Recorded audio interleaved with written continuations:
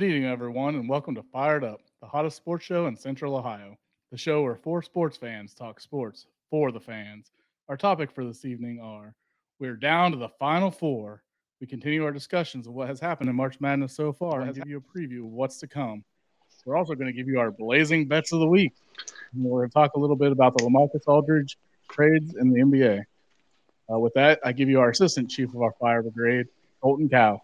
Thanks, Matt. Hey, welcome to the show. We are the Fired Up Sports Podcast here. Tonight, we actually have another special guest. The chief, I know him as my dad, but you all know him as Rob, is out on vacation this week. So we have another fill-in special guest this week.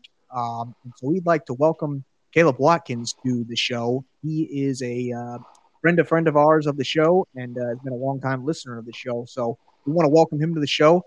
Caleb, say a few words for us. Hey guys, what's up? Thank you for letting me join this podcast tonight. I'm excited to talk some sports, so let's get to it. Absolutely. We're fired up and we're ready to talk some sports as well. So our first topic for the night, we're going to get right into, the games that happened over the weekend, over the Sweet 16 and Elite 8 games. So I'm going to leave the floor open to whoever wants to start. And, let's just give a round table of everything that's, kind of happened over the last, several days. Sure. Yeah. I mean, I'll kick it off with just my overall thoughts of both rounds in general. To me, I wasn't all that impressed with these rounds. 9 out of the 12 games were won by double digits by the team that ended up winning. It just wasn't as exciting as some of these beginning rounds where the upsets were happening. And as I say that, kind of the more things change, the more things stay the same. We had a lot of upsets early on, but now into the Final Four, we've got 2 1s, a 2, and yeah, we got that strange number 11 in there. But other than that, it's kind of chalk going into the Final Four. So it wasn't as exciting as I thought it would be after those first couple of rounds. Yeah, definitely not as exciting as I was expecting. I mean, I think the best Sweet 16 game by far was Oral Roberts in Arkansas, an absolute dogfight until the end, and it helps those Ohio State fans out there, helps give it a little bit of a sweeter ending now that knowing Oral Roberts was basically one shot away from going to the Elite 8. Although when you get beat, you want to get beat by the best. So, right. The further that Oral Roberts goes, It makes you feel a little bit better that they got beat by a really good team. But, hats off to that Oral Roberts team. They battled all the way to the end and just came up short there. So, that was the crazy thing about that is they had a 12-point lead and they blew it. Yeah, exactly. Yeah, they were pretty much in control of that game, from almost start to finish. Other than the last, 5 minutes of that game, they were in control. So, I just think that, goes up to just a small team not being in that situation, just not prepared kind of thing. So, yeah, that was crazy to see that they actually had the lead and, kind of blew it at the end. Yeah, I think like Braden's, I think really Buckeyes were kind of happy either way on that game because Arkansas's best player was, his brother and his dad actually played for Ohio State, the Tate boy of Arkansas. Jalen Tate. Yeah. So we had some connections there. So I think Ohio State was kind of pulling for them a little bit as well. Yeah, I think, kind of my initial reactions, here we are, we're in the Final Four, and we had talked up the Big Ten all year long, all, throughout the season and even going into this tournament, 9 teams. Here we are in the Final Four, not a single Big Ten team left. I mean, Michigan was the lone survivor, the last one to give the Big Ten hope.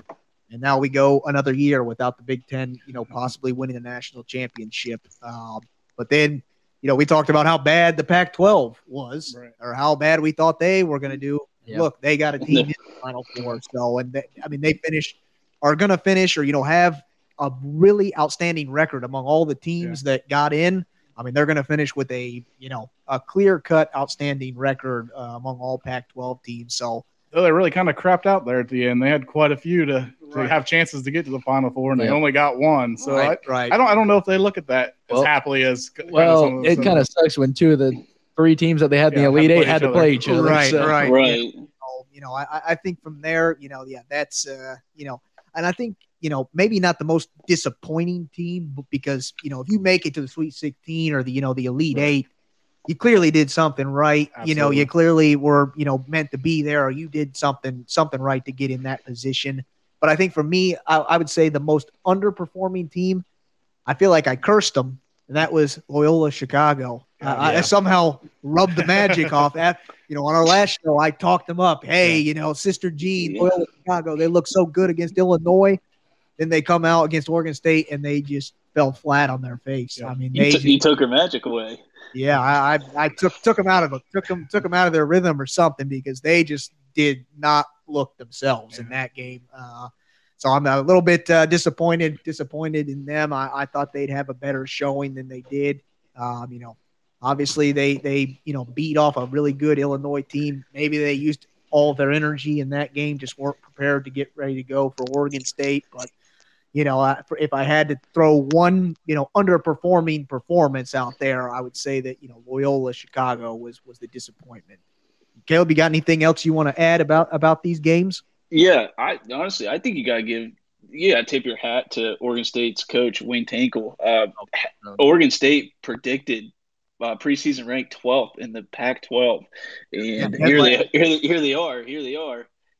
Sitting in the Sweet 16 and moving. They moved on to the Elite Eight, and then granted their run ended there, but dang, for being that low ranked early on in the year, geez, that's a heck of a run. Yeah, just got hot at the right time. I mean, they won the Pac-12 tournament, swept through that, and then come into this NCAA tournament and got on a little run there as too. I mean, obviously it ended against Houston. They had a chance in that game too, but they just ran out of steam there at the end. A couple bad calls too at the end of the game. Yeah, hats off to Oregon State, but kind of an impressive team for me. We're talking about the Pac-12 is UCLA. Absolutely. I know, True. Like I said, we weren't talking much about the Pac-12. We weren't even sure most of these teams were going to make it out of the first round or whatever. But UCLA's in the Final Four for the first time since 2008. The Final Four. Yeah, they went from playing as the play-in game to get into the tournament, and now here they are in the Final Four. So, hats off to them. So if I had to put a hat on somebody that was the most impressive team, I'd say it's UCLA. Absolutely. I would agree with that. Yeah, how about that defense from UCLA holding Franz Wagner from Michigan? Their sharpshooter, 1 for 10 from the field, 4 points. Jeez. Only 49 points Michigan scored. I mean, that's awful offensive game. Yeah, I mean, UCLA only scored 51. Either, yeah. So and 28 of those points came from Johnny Juzang. So that one was definitely if you like defense, you got plenty of it in that game. But hats off. I think hats off to UCLA. They played a dirty, nasty game. They got enough stops when they needed to. Held Michigan scoreless for the last 5 minutes of the game. Well, what's funny about that is we were just talking last week about how the Big Ten didn't do well because their style didn't match up. Right. That was a Big Ten style game, and they still couldn't win. Right. Some things just didn't go right for Michigan there at the end. It was a back and forth battle, but hats off to UCLA. They're playing in the Final Four, and they got themselves a handful here with Gonzaga. So as we're going to transition now. Then we're going to preview these upcoming Final Four games. So we're going to start with number 1 Baylor versus number 2 Houston. That game is this Saturday, April 3rd at a very odd time, 5:14 p.m. Eastern time. So make sure you write that down because you'll probably miss it if you're not paying attention. But fellas, start it off. Who wants to start it off here talking about this matchup? Go ahead, Braden. Okay, yeah. In this matchup, you have a Houston team who, in my opinion, they've had a cakewalk to the Final Four. Not one team they've played has been a single-digit team. I mean, I know you're going against an Oregon State team who was on fire. They played a good Syracuse team who, again, had a decent run. Rutgers gave them actually their best game, but I don't know. I just feel like this team is a little untested. They have Grimes, who's a great scorer, and also Sasser. But I just don't know if they're going to be able to stop the backcourt of Butler and Teague out there and Mitchell. I don't think this Houston team is going to be as tested, and I don't think they're going to be able to handle this Baylor offense. So you're taking the Bears then? Got to take the Bears here. All right. Caleb, what you got for us? I mean, to piggyback off a little bit of Braden is for Houston is I was kind of getting ready to ask you guys, do you think this Houston team is actually legit? Like, I know you make it to the Final Four. That's great and all. But like Braden said, I don't think they've really been tested yet. So it's like, are they legit? Can they go up against great talent? And can they actually, do the same thing like they've been doing most of this term and win? But I think we're left with a lot of questions still about Houston and whether or not they can essentially get it done. Yeah, Exactly. we kind of dogged on Houston throughout the whole, coming in. coming into it. And, even when the initial rankings were released, we kind of said, hey, they might be a little bit ranked too high. The 2 seed might be a little too high for them. Well, our dog was who have they played? And Right. here we are in the tournament. They still haven't played anybody. So, they definitely have their hands full going into it. That's a great point, Caleb. I don't know. Like I said, this Baylor team is definitely a different animal than what they faced so far in the tournament. Just a little bit of history there. Yeah, Houston is the first team ever to play 4 double-digit seeds in NCAA March Madness history. So they're making history. Wow. Whether it's good or bad, that's to be determined at this point. Yeah. But we'll find out here on Saturday. But Caleb, continue with your analysis. I think I wrote down a couple keys for Houston. I think they really have to slow the game down for one. If you watch Baylor throughout the whole tournament, they like to get out fast. They like to get out in transition, kind of push the ball a little bit. And so I think if Houston can slow them down a little bit, get in their sets, run their offense, I think they could have a legitimate shot to hang around at least until the end.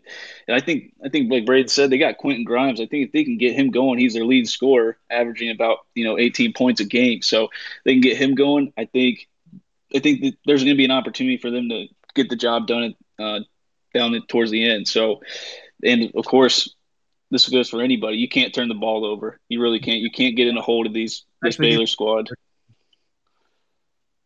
It's this Baylor team is definitely they like to turn you over and get buckets easy off of turnovers. Yeah, and I think that was Oregon State's demise against Houston. 10 turnovers in that game. I know Houston had 8, but I mean the lesser of the turnover game won. So yeah. Caleb, anything you want to add? And then who are you picking? Who you taking in this team? I'm going to still take the Baylor Bears. I just think they're just levels above Houston. I think they're going to get out to a fast start, and I think it'll just be good from there. I don't even think it'll actually be close. I think Baylor probably wins this one by a comfortable 15, 20 points. Yes, sir. Yeah. So, I guess some things I wrote down on this game. Houston's coming into the game averaging 70 points a game for the tournament, to Baylor averaging 75 points a game. Houston's got 3 guys scoring in double digits per game for the season. And they've got 12 guys actually averaging double digits in minutes per game. So their players are fresh. Baylor's got 3 players averaging double digit in points per game, and they've only got 9 guys averaging double digits. So that lineup's a little less fresh coming into this game. The 2 teams on paper seem to be pretty closely matched, but I think it's going to come down to who can shoot the 3 ball better in the game, because I think when these games are close, it comes down to that 3-point line. Baylor on the season shooting a 3-point ball at 42%. Houston a little bit behind there, shooting at 36%. So I think with it coming down to the 3 ball, I'm going with Baylor. All right, Matt. So we got three Baylors, and I guess I'll wrap it up here. And just a little history lesson. We got Baylor in the Final Four for the first time since 1950. God. But hasn't been there hasn't been there. They've been there a little closer than Baylor. They were, first time since 1984, back in the Phi Slamma Jamma times. But both. So history is on both of these teams' sides. And I also know or found this as I was scrolling through some stories today. First time that 2 Texas teams are meeting in the Final Four in history. So Texas is well represented now in the Final Four. So obviously one of them has to lose. So we'll see who advances. But like Matt said, I think for me, it's going to come down to turnovers and 3-point line. Yeah. And for me, Baylor does a better job at both of those things. Like Matt said, they do shoot the ball at almost 42% as a team. That is first in not only in the conference, the Big 12, first in the NCAA. So they're shooting that 3 ball very well. But I will also add, in that game against Villanova, they didn't shoot so well against the 3-point line, but still came out double-digit win. So I think this Baylor team is able to adapt. Yeah. And I think that's what separates probably Baylor and Gonzaga from the rest. They're able to adapt, no matter what style of play or what kind of game it is, they adapt. They're able to win it no matter low scoring, high scoring, shooting the ball well, not shooting it well, whatever. They find ways to win. And so, for me, I think that's the difference in the game. And on the flip side, then Baylor is limiting so far through this tournament. 26% their opponents are only shooting from the 3-point line. Jeez. So they're running, they're going to be running Houston off that 3-point line. Houston did a really good job against Oregon State running them off the 3-point line. Yeah. But I don't see it. I just don't see it. In order for Houston to win this game, like Caleb said, they're going to have to slow this game down and make it a low scoring affair to even have a chance. I don't know if Baylor can still find a way to win, even if it is low scoring. But I think for Houston to have the best chance of winning, they have to slow the game down and they have to make it a low scoring affair. And then they also have to take advantage of their offensive rebounds. Yeah. They average 14.4 offensive rebounds per game, which is good for third in the NCAA. So they're hitting the boards hard, which means, more opportunities to get points. So they're going to have to really take, and Baylor doesn't really do a nice job on the defensive rebounding, side of things. So Houston is really going to have to take advantage of that and also limit their turnovers. Like everybody has said, Baylor likes to score a lot of points off of those turnovers. Yeah. And in their last game against Arkansas, that was very much the case. Arkansas turned it over quite a few times, and Baylor capitalized on that. So, I think, for me, I think it's a clean sweep. I'm going with the Baylor Bears to move on and play for the national championship on Monday night. Yes.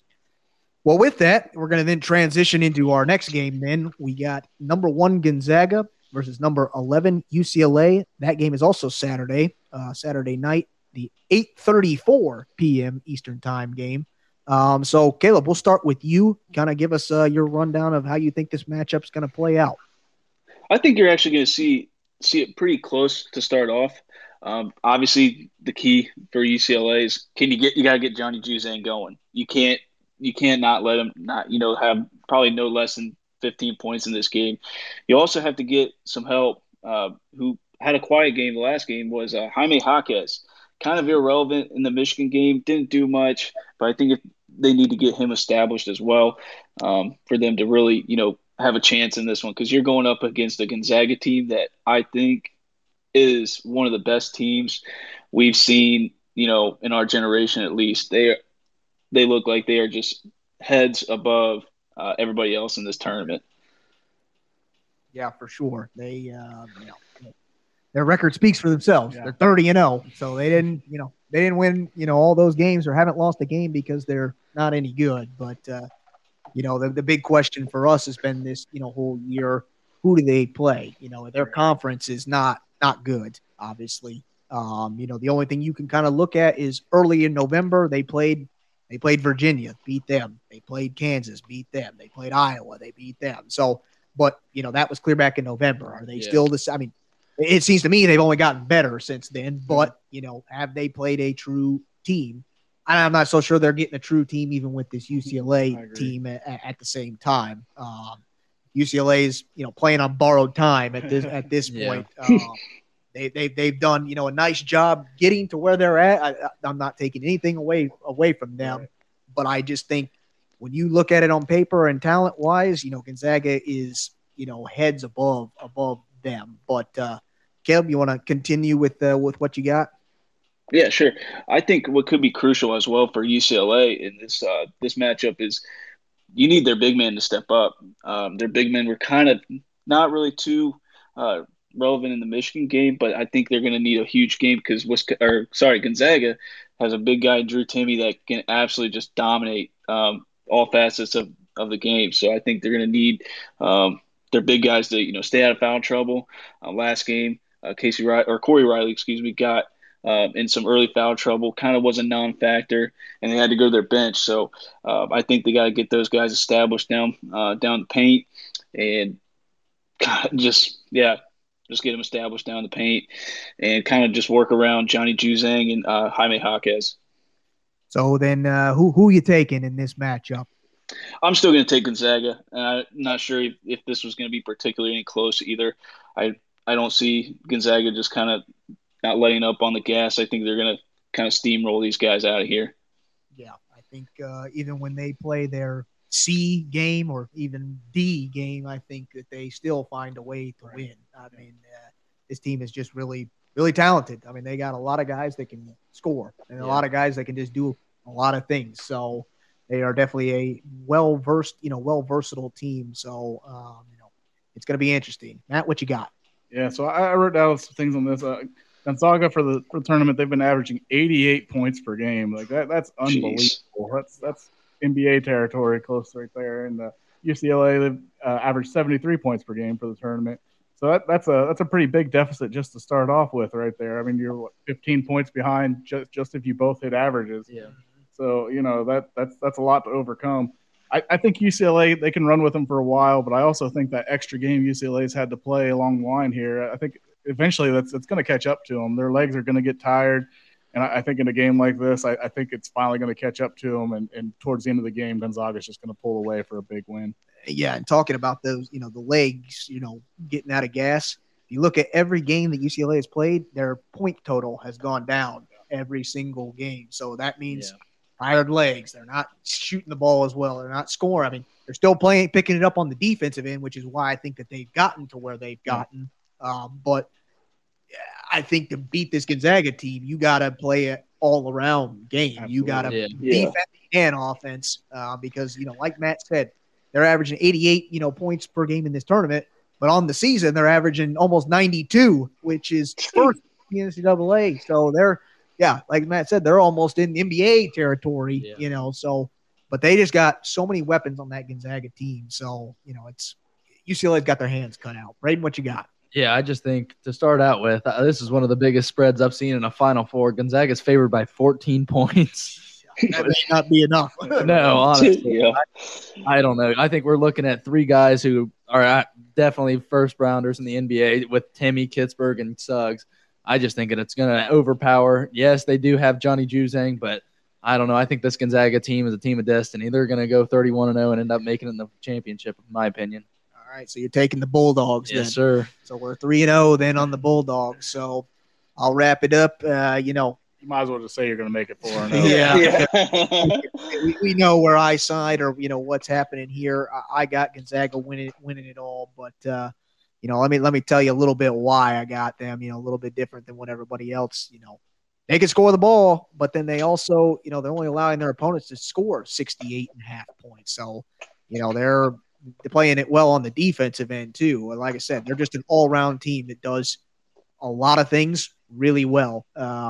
And I think the big thing is they shoot as a team almost 55% from the floor, from everywhere. That's including twos and threes. That's everywhere on the floor. They're shooting 55%. So whatever they're doing on offense, it's working. And it must be, a lot of easy buckets, a lot of easy shots. And so, that's kind of what you want. And, watching them over these last couple of games, that's exactly what it's been. They've been getting, easy layups, easy buckets, uncontested layups. I mean, it's basically like a layup drill for them, in warm-ups.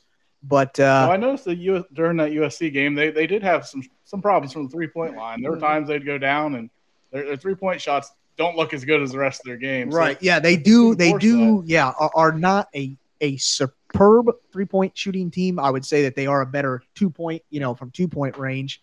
And it starts with Drew Timme. He's his percentage from the two is almost 70%. So 7 times out of 10, if he puts that baby up from 2-point land, it's going in. So that's a pretty high percentage, and you're gonna score a lot of points if that's the case. But he also can dish it from that post. They like to do a little in and out action too. So I just think they have a lot of weapons, a lot of different things they're gonna throw at UCLA. I just don't think the talent level for UCLA is there to match the intensity for Gonzaga. I think, another thing we said, I think UCLA has to force a lot of turnovers. UCLA is 10-1 when forcing 13 or more turnovers. Problem on that is Gonzaga has played 14 games where they are over that mark. And obviously they're still undefeated. So even when they turn the ball over a lot, they're still finding ways to win. So I just don't see a lot of, keys that point to UCLA being able to, they might be able to hang with them maybe at the most a half. But I'm going to say at the end, Gonzaga's pulling it out. I will point out us as a panel from day one haven't been picking UCLA. We started off picking Michigan State over them. So what do we know? Well, once again, it's maybe pick UCLA at your own risk at this point. Maybe they continue to shock us and they knock. And the last two teams that came into the tournament, undefeated all the way up until this point, they were beaten in the Elite Eight. Elite Eight. So Gonzaga's already made it one step further than some of the other teams, but they obviously got two more games to see if they can complete that historic, undefeated season. So we'll see what happens on Saturday night, and if they find a way to win, what happens then on Monday night. So, all right. Well, that wraps up our segment about the NCAA. We're going to go and transition into a new segment that we're doing this week, and we like to call this segment our Blazing Bet of the Week. So, a little rundown of how this works. Each of us picked a sporting event, which for this show we picked, since MLB opening day is tomorrow, we each picked a MLB opening game, and we are going to pick who we think's going to win, who you should put your money on to win, and see how we do. We'll give you some insight, some reasons as to why we think said team is going to win, and hopefully we'll make you some money, but no promises. Right. So we'll get it started off here. Matt, you want to start us off? Sure, yeah. My Blazing Bets pick of the week is for opening day baseball action, and I've got the Cubs versus the Pirates. The Cubs are favored to win this game with a line of negative 213 to the Pirates plus 193. The Pirates were one of the worst teams in baseball last year and did little to improve their roster in the offseason. The Cubs, on the other hand, returned many players. I know it was from 2016's World Series championship, but a lot of those same players are still on the team. And a lot of them are also free agents after this season. So they may be looking to try to make one last run with that talent they have together on that team. The pitching matchup for this game is Kyle Hendricks, who the first game of last season pitched a complete game shutout in the opener. And he was only 6-5 on the season. The Cubs didn't have the best year last year, but he did have a 2.88 ERA, which is very respectable. His opponent is Chad Cole, who last season had a 2-3 record with a 4.27 ERA. So with this one, I'm taking the Cubs. Awesome. Braden? Yeah, this week I have the Blue Jays versus the Yankees. That's actually the first game of the day. Starts at 1:05. The Yankees are actually undefeated in opening day since trading for Stanton. It's been a 3-year streak now. So, and Stanton will actually be back and healthy. Last year he got hurt and stuff, but he's ready to go. Pitching in this game, we have Hyun Yin Ryu from the Jays. That's a hard name to say, but we also have Garrett Cole from the Yankees. I'm looking for Judge and Stanton to be big in this game. The Yankees are actually favored, and I also think they're going to win this one. All right, absolutely. Caleb, what you got for us? I got a division rival here. I got the Reds and the Cardinals, actually. So I actually took the Cardinals in this matchup just because also if anybody paid attention to any of the spring ball, I think every notification I got from my MLB app, the Reds were getting shellacked. They were getting blown. They were getting blown out. I remember talking to Colin a couple weeks ago, and I was like, man, I keep getting messages that the Reds are just getting beat like 13-4, 16-2. It's I'm like, geez, this cannot. Hopefully, this isn't what the season is going to be like, or it's going to be a long baseball season now with all the games being played this year. But I will say the Reds do have a couple key guys that you got to look out for this season. They got a young prospect in Nick Senzel, who plays center field. I know he's only batting 186 coming in this, but the Reds are also really high on this on them coming in this year. They did add Mike Moustakas last season from the Royals, so he's almost batting about almost 250, close to that. And then of course they have Joey Votto as well, who's just been a fan favorite for the Reds. They are favored to win by 1.5 runs, but like I said, I'm still picking the Cardinals. The Cardinals did some work in this offseason. They added Nolan Arenado from the Rockies. I think it's going to be a huge boost to their batting lineup and definitely in the field as well. So I'm going to take the Cardinals. The pitchers are kind of almost pretty similar. Luis Castillo is coming in with an ERA of 3.21, but the Cardinals, Jack Flaherty, ERA is not much better. It's actually 4.91. So I think it's going to be maybe a little bit of a duel, but no, I'm still taking the Cardinals just based off of what I've seen from the Reds this spring ball. Should be a high scoring game, but yeah, I got another early game. I got my hometown Cleveland Indians versus the Detroit Tigers. That game is tomorrow, 1:10 start, 1:10 Eastern time start. And for me, I think it comes down to the pitching battle in this one. Shane Bieber, who, if anybody has been paying attention to baseball, has been tearing it up the last several seasons for Cleveland, has really transitioned really well into that ace role for the Indians. Kind of, after they had a kind of a void in there, he stepped in and has really been spectacular. Last year he was unbelievable through the regular season. Obviously, went up against a very high-powered Yankees offense in the playoffs and got shellacked in that game. But, I think the difference in this one, the Tigers weren't very good last year. The Indians, I know, they lost Lindor, they lost Carlos Santana, they lost Cookie Carrasco. So lost a lot of bats. Yeah, they lost some players, but I think, as long as you got some strong starting pitching, as long as the offense can generate, a handful of runs, you got a real good shot at winning. And with Bieber on the mound, his last three starts against Detroit, 3-0, 2.33 ERA, pitched about 7 innings and average about 11 strikeouts. So, it's going to be tough for the Tigers to find some runs too. So this game could very well be a 1-0 battle, but at the same time, Detroit's throwing out Matthew Boyd, and his last 3 starts against the Indians has been 0-3, a 4.0 ERA,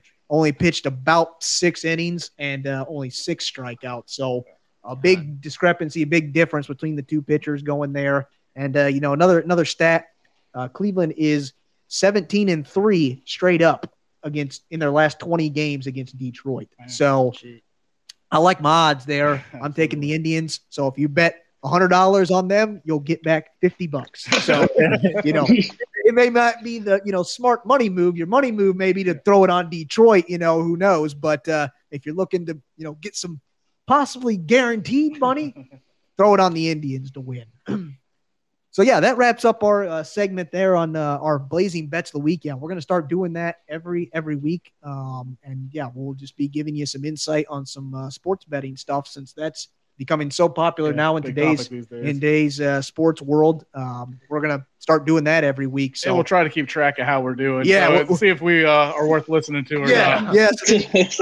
One of us you would – start to throw your money on which one of us has been doing our homework the best. So, but with that, we're going to transition then back to basketball in the NBA. We had 2 major signings over this past week. We had LaMarcus Aldridge going to the Brooklyn Nets, and then Andre Drummond signing with the Los Angeles Lakers. So let's start with the signing of LaMarcus Aldridge to the Brooklyn Nets, guys. Caleb started off for us. All right. Yeah, sure. So my initial thought on LaMarcus Aldridge signing with the Nets, I watched a little segment of Stephen A., kind of what he said. LaMarcus Aldridge said he signed with them to fill a void. And my question is, what void is he really filling on that team? They're loaded. Yeah, they're loaded with talent. I don't know what void he's talking about, but good for him. Yeah, I think he's just ring chasing at this point, which is fine. But the NBA, geez, is it going to be really even fun to watch at this point? Yeah, I think at this point, these super teams. We're seeing this more and more now when it comes to NBA trade deadline or even off season type stuff is just 2 super teams emerging or whatever. So yeah, the NBA is not becoming fun to watch because it's becoming a 2-headed monster, in the East and the West. Yeah. So, but continue, Caleb.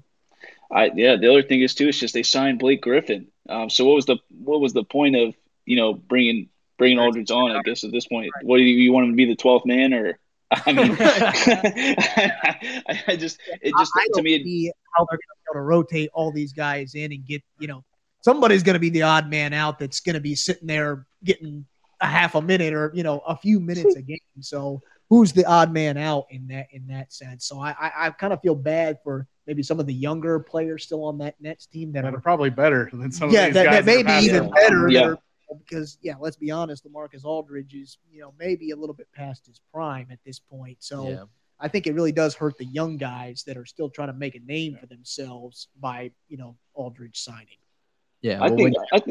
Oh, good. I think the other thing is too. It's like I think LaMarcus Aldridge could have signed with another solid team and actually played a key role. It's just you just look at this Nets team. It's just like wow, like Colin said, are you going to get half a minute, and are you going to be okay with just getting that half a minute at a time, or what I'm saying? Right. Yeah, no, I think definitely it's going to be interesting to see how first-year head coach Steve Nash juggles all of these, all-stars, former all-stars, on this super team, if that's what we're calling it, how it's all going to play out. So yeah, I know a good remedy to not getting a lot of playing time is always winning that chip and getting that ring at the end of the season. So. Right. Everybody's happy when they're winning games. So. Exactly. And I think you could put about anybody out there with 3 perennial all-stars and Kyrie, James Harden, and KD, 2 of those who have won MVP. And I don't think it's really going to matter about who's out there with them. As long as those 3 are healthy, they're winning it. Right. Matt, you got anything else you want to add? Or? Honestly, I don't think Aldridge going anywhere was going to be a game changer. He's not the same player he was in Portland years ago. Yeah. His points per game average dipped clear down to 13 points per game this season. Yeah, lowest since his season. Yeah, it's awful for him. His rebounds have dwindled to next to nothing as well. Another career low. He went to San Antonio and got soft. For a guy coached by Popovich, I can't imagine what happened. I don't get it. Well, his minutes have also decreased by 8 this year, so that could be a key contributor. Yeah, I just don't know what with today's NBA, you don't see these teams signing these typical, kind of post up, and I know LaMarcus Aldridge isn't your typical posted up kind of. He can knock down the outside shot, but. 2 big men they just signed, Blake Griffin and LaMarcus Aldridge. They're kind of steering away from like the prototypical NBA that, where you see like versatile, centers or, power forwards that are guards now or bringing up the ball or, what. I just don't know how you definitely, because, with DeAndre Jordan being in the starting lineup for the Nets, you definitely can't have probably DeAndre Jordan and LaMarcus Aldridge and Blake Griffin, all in there at the same time. It's definitely going to be a juggling act for me, and I just don't know why you want to load up in the front court, let's say. Gives them a lot of fouls they can use, but there's no Shaq in the league to hack. I don't know. Yeah, I think, just, the last few things about this, the Nets are sitting 32 and 15. They're tied for first in the Eastern Conference with the 76ers, so, they're already good as it is, or, probably going to win the East or, definitely be a contender in the East already. But I just found it interesting. I don't know how all the math works or how they, calculated this, but based on the LaMarcus Aldridge signing, they calculated that the Nets' chances of winning their division, the Atlantic Division, boosted from 31% to 36%. So about a 5% increase. Like I said, I don't know. Yeah. Some super smart mathematician, use some kind of formula to calculate that, but then about with the same margin in the Eastern Conference, they go from 35 to 40% winning the Eastern Conference, and then to win the NBA Finals, they go from about 20% to about 25% chance. So they're giving them a 1 in 4 chance of winning the the whole NBA Finals. So. I don't know how that works or how it up on big for Anthony Davis if they make it to the finals for that match. I mean, at this point, it's very interesting. What the Nets are doing. It's very interesting that a 36-year-old LeBron James. It's taken all of these teams loading up like this to potentially take him down, or I mean, you got Durant who can guard LeBron, so I don't think you're worried about that matchup. I feel like the only matchup they didn't have a clear. But, I mean, at this point, you got a lot of bodies to throw at him. But are any of these guys between DeAndre Jordan, Blake Griffin, and, now LaMarcus Aldridge, are really any of them going to be able to keep up with Anthony Davis? Do you wear them out? Yeah, that's the only thing I could see is you throw enough bodies at him that you got a chance. Right. But, I mean, I just don't know. I don't know. It's going to be definitely interesting. If those are the 2 teams that wind up playing each other in the finals, you could say that, the Nets are looking – way ahead here, but you never know. And kind of a play on what Caleb said earlier. about, LaMarcus Aldridge possibly signing with somewhere else. When he first got bought out by the Spurs, everybody was saying he's going to the Heat. He's going to the Heat. He's going to the Heat. Obviously, doesn't matter. He, signs with the Nets. But, the Heat went after, Victor Oladipo, Right. signed a couple of, more talent to make a playoff push because they're sitting, towards the bottom of they're in the playoffs, but they're towards the bottom. Yeah, I think they're the 8 seed, honestly. Yeah, so they're, obviously wanting to make they some better get to the 7 seed or they're going home in the first round. Right. So Yeah. right now in the East, it's the top 3. You got, you got the Bucks, the 76ers, and the Nets all within a game or so of each other. Mm-hmm. Then 4 through 8 is like a cluster of, if you win one game, lose one game, you go from being the 4 seed to the 8 seed, Right. so it's kind of a jumbled mess there. So for sure, the Heat had to make some moves to, push themselves to get a better playoff seeding. Caleb, you wanted to add anything? No, I think, what Matt said about wearing, trying to maybe wear AD down, if that's who they play in the finals, they're just wearing anybody down. It's like Blake Griffin, DeAndre Jordan, and LaMarcus Aldridge, they're all on the back end of their careers. Right there. I don't know how many quality minutes they're going to be able to play either. I mean, don't get me wrong. They're still playing in the NBA. They're athletic as all get out. I mean, they're still only in their 30s, fellas. You figure you got to get 10 minutes from each of them. Right, Right. I guess any little bit helps, but it will definitely be interesting to see. I think, obviously, it's better to get this signing now to work out all the kinks and, find the rotation that they need because – when it comes to playoff time, you ain't got time for making those big adjustments or making, those kind of minutes, adjustments or whatever. You got to kind of almost have it figured out by then. Right. So we'll see. There's almost, a little over, less than a half a season left to go. We'll see how it plays out. But we're going to transition then to another signing, another big man signing out. We talked about that Los Angeles team without Anthony Davis and without LeBron James. They go out and sign a big man, Andre Drummond. What do you guys think of that? I think this is way bigger than the Aldridge signing. Yeah. I mean, Drummond's gotten better and better every season. He's averaging 17.5 points a game right now. And, I think that's going to be a big help in kind of hold the fort down until Davis gets back. You got that big body in there who can handle that spot. And I think that's going to kind of right the ship a little bit for the Lakers. And then once LeBron gets back, if it's taking Davis even a little bit longer after that, I think it's just gonna make things a little better there in LA. It's kind of bringing a little stability to them. I think that was a great pickup for them. Yeah. That was a big deal. Yeah, definitely going to help as far as right now with both, like you said, both of the stars out or whatever. I think this will help them win a couple key games as far as the seeding goes and stuff. And also when you have somebody who's usually the leading rebounder in the NBA, definitely getting those second chance shots, kick it out to Kuzma, LeBron, anyone out there. I think it's a great signing for the Lakers. And I think it'll maybe boost them a little bit because they're sitting at the 4 seed right now in the West. So maybe it'll give them that little bit of a push to get up to maybe a top 3, but we'll see.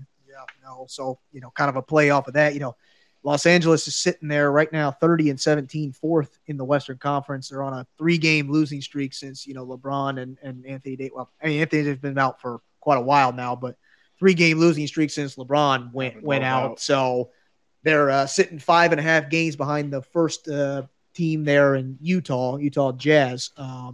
But yeah, I have to agree with Matt. I think this is a bigger signing for the Lakers than, LaMarcus Aldridge going to the Nets. I think this is a major upgrade because this is a starter. This is a starter you're going to put. I mean, he's I've gotten word or confirmation that he's going to play tonight in his first game for the Lakers against a formidable opponent in the Milwaukee Bucks, going against probably Giannis or I don't know if it'll be guarding Giannis, but the Bucks are got a pretty decent team, so he'll get. This will be his it'll be Andre Drummond's first game since I believe February 12th. So, we'll see what kind of shape he's in. He claims that he's been, still working out and still in basketball shape since the Cavs kind of, let him go or kind of, stop playing him or whatever. Right. But we'll see what he can do tonight against the Bucks. So when Davis gets back, how do you think he still starts? Do they move Davis to the power forward? Yeah, I think I think so too. Davis from having to play that traditional center position, they can move him over to more of that power forward, which I think is where he's more comfortable because Andre Drummond is not much of an outside shooter. Right. He is kind of a typical back you down kind of guy, and where Anthony Davis can hit it from outside. I mean, he can even shoot it from the 3-point line. So I think that stretches the floor. So I think they'll probably have both of them. It really depends on matchups, but majority of the time I would say that you got Anthony Davis at the 4 and you got Andre Drummond at the 5. A lot of size to match up with LeBron, Drummond, and Davis. Right. And it's going to be an interesting thing because I mean, even at the same time, Anthony Davis can bring the ball up too. I mean, he's almost a tall point guard. So it's going to be very interesting, very tall lineup once they get everybody back. So definitely something to look for, and something that hopefully the Lakers can get all those people back before the regular season. Because like I said, I think that's going to be critical to getting everything worked out, getting all of the kinks worked out, getting that chemistry going that they need going into the playoffs, which is obviously where the Lakers, I don't think they're too worried about where they're at right now. Yeah, I don't think so either. As long as they make the playoffs, they're, I think they're okay. They got a chance. Yeah, I think they just got to get there. They're looking forward to the playoffs already. So get everybody healthy, get everybody back, and healthy, rested, and they're going to make some noise. Right, and just a little bit more about Drummond. Like Matt said, he's upped his stats quite a bit, but I found it interesting that he would actually be second in the NBA right now. If he had played enough games, he'd be second in the league in rebounds per game. But because of stat tracking and things like that, he technically hasn't played enough games to be considered on that list. Gotcha. So, but also at the same time, not only just rebounds in general, but he would actually be third in the league in offensive rebounds, which I think is where he's going to have the biggest impact because Anthony Davis, he's a big guy, but he doesn't get a ton of offensive rebounds. And I think Drummond can kind of take that role. He can be that guy down in the post, take those dirty minutes. He can be the rim stuffer on the other end, but then, get down in the paint and get those offensive boards to kick it back out for, extra shots or whatever. So I think that's more athletic Dennis Rodman right there. Right. I think that's where you're going to see the biggest impact for Drummond is on the offensive glass. And right now the Lakers rank about middle of the way, about 17th in the NBA in offensive rebounds per game. So inserting him in the lineup, I think instantly, boosts him up there to put him in maybe the top 10 or pretty close to the top 10 in the league for offensive rebounds. But, it's funny. We talk about the Lakers and how good of a historic team that they've been. Everybody, when you talk NBA, it's Boston Celtics and Los Angeles Lakers. Right. But I found it very interesting. The last time a Lakers player averaged more rebounds in just one season compared to Drummond's, career average of 13.8 rebounds was 1975. Kareem Abdul-Jabbar. Wow. I mean, you go back that far. I mean, like I said, we talk about the Lakers a lot, but they haven't had those rebounders. So Drummond, comes in. Shaq on the team. Right. And they had Shaquille O'Neal. I mean, one of the best centers of all time on the, on their team, and still have not had, a better rebounder than him. So, and in that same span, they've only had one rebounding champion. And you know who it was? Dwight Howard. The first time with the Lakers back in 2012, 2013. So in 45 years, they have not had a rebounding champ either. So, as historic as the Lakers have been, especially with Shaq, I don't know how that crossed my mind or didn't cross my mind, but Matt brings up a good point on that. So they're getting an instant rebounder, if nothing else. Yeah. If he doesn't contribute that much on the offensive, as far as points go, he's at least going to get in there and do the dirty work and get you some extra boards. So, I agree. What are your thoughts? I think honestly, our notes must be identical because I wrote a lot of the same things that you guys wrote down for this one. I just think this move made sense. They needed another big guy, obviously. I think the one thing we are all forgetting though is the Lakers also have Marc Gasol, but he's not producing like he has in the previous seasons. He's averaging only 8 points per game. Rebounds are super low at 3.9. So I just think this move at the end of the day just made the most sense. I think they absolutely needed it in order for them to kind of get over a little bit of little bit of a struggle here, obviously with AD and LeBron hurt. So yeah, it made the most sense. And they didn't have to trade anybody or get rid of anybody to get it. I mean, and they didn't have to spend a lot of money to get him or anything. So I think that they're going to get a very, very good return on their investment for this one compared to LaMarcus Aldridge for the Nets. I think this is a better move. And how you got to feel for Kevin Love, who just can't get out of Cleveland. They let me go, and they do, but Love can't get out of there. Love is stuck in Cleveland. He's not feeling the love in Cleveland. So I don't know, making $35 million, not playing a game, sign me up. Yeah. So I think, at the end of the day, we'll see how the rest of the season plays out. But, just looking at it on paper, I think Andre Drummond is definitely the better move from this standpoint. We'll see if these two teams do wind up meeting in the finals. Yeah. What the impact of those signings are, how it plays out for the teams. But that's the end of our show this week. We appreciate everybody listening. We are going to potentially be back for another show on Sunday, right before the national championship game, men's basketball national championship game in college. Where we're going to do another show, try to do another show on Sunday before that to give you a little insight of the two teams that are playing and, kind of a preview of that game before the game actually happens.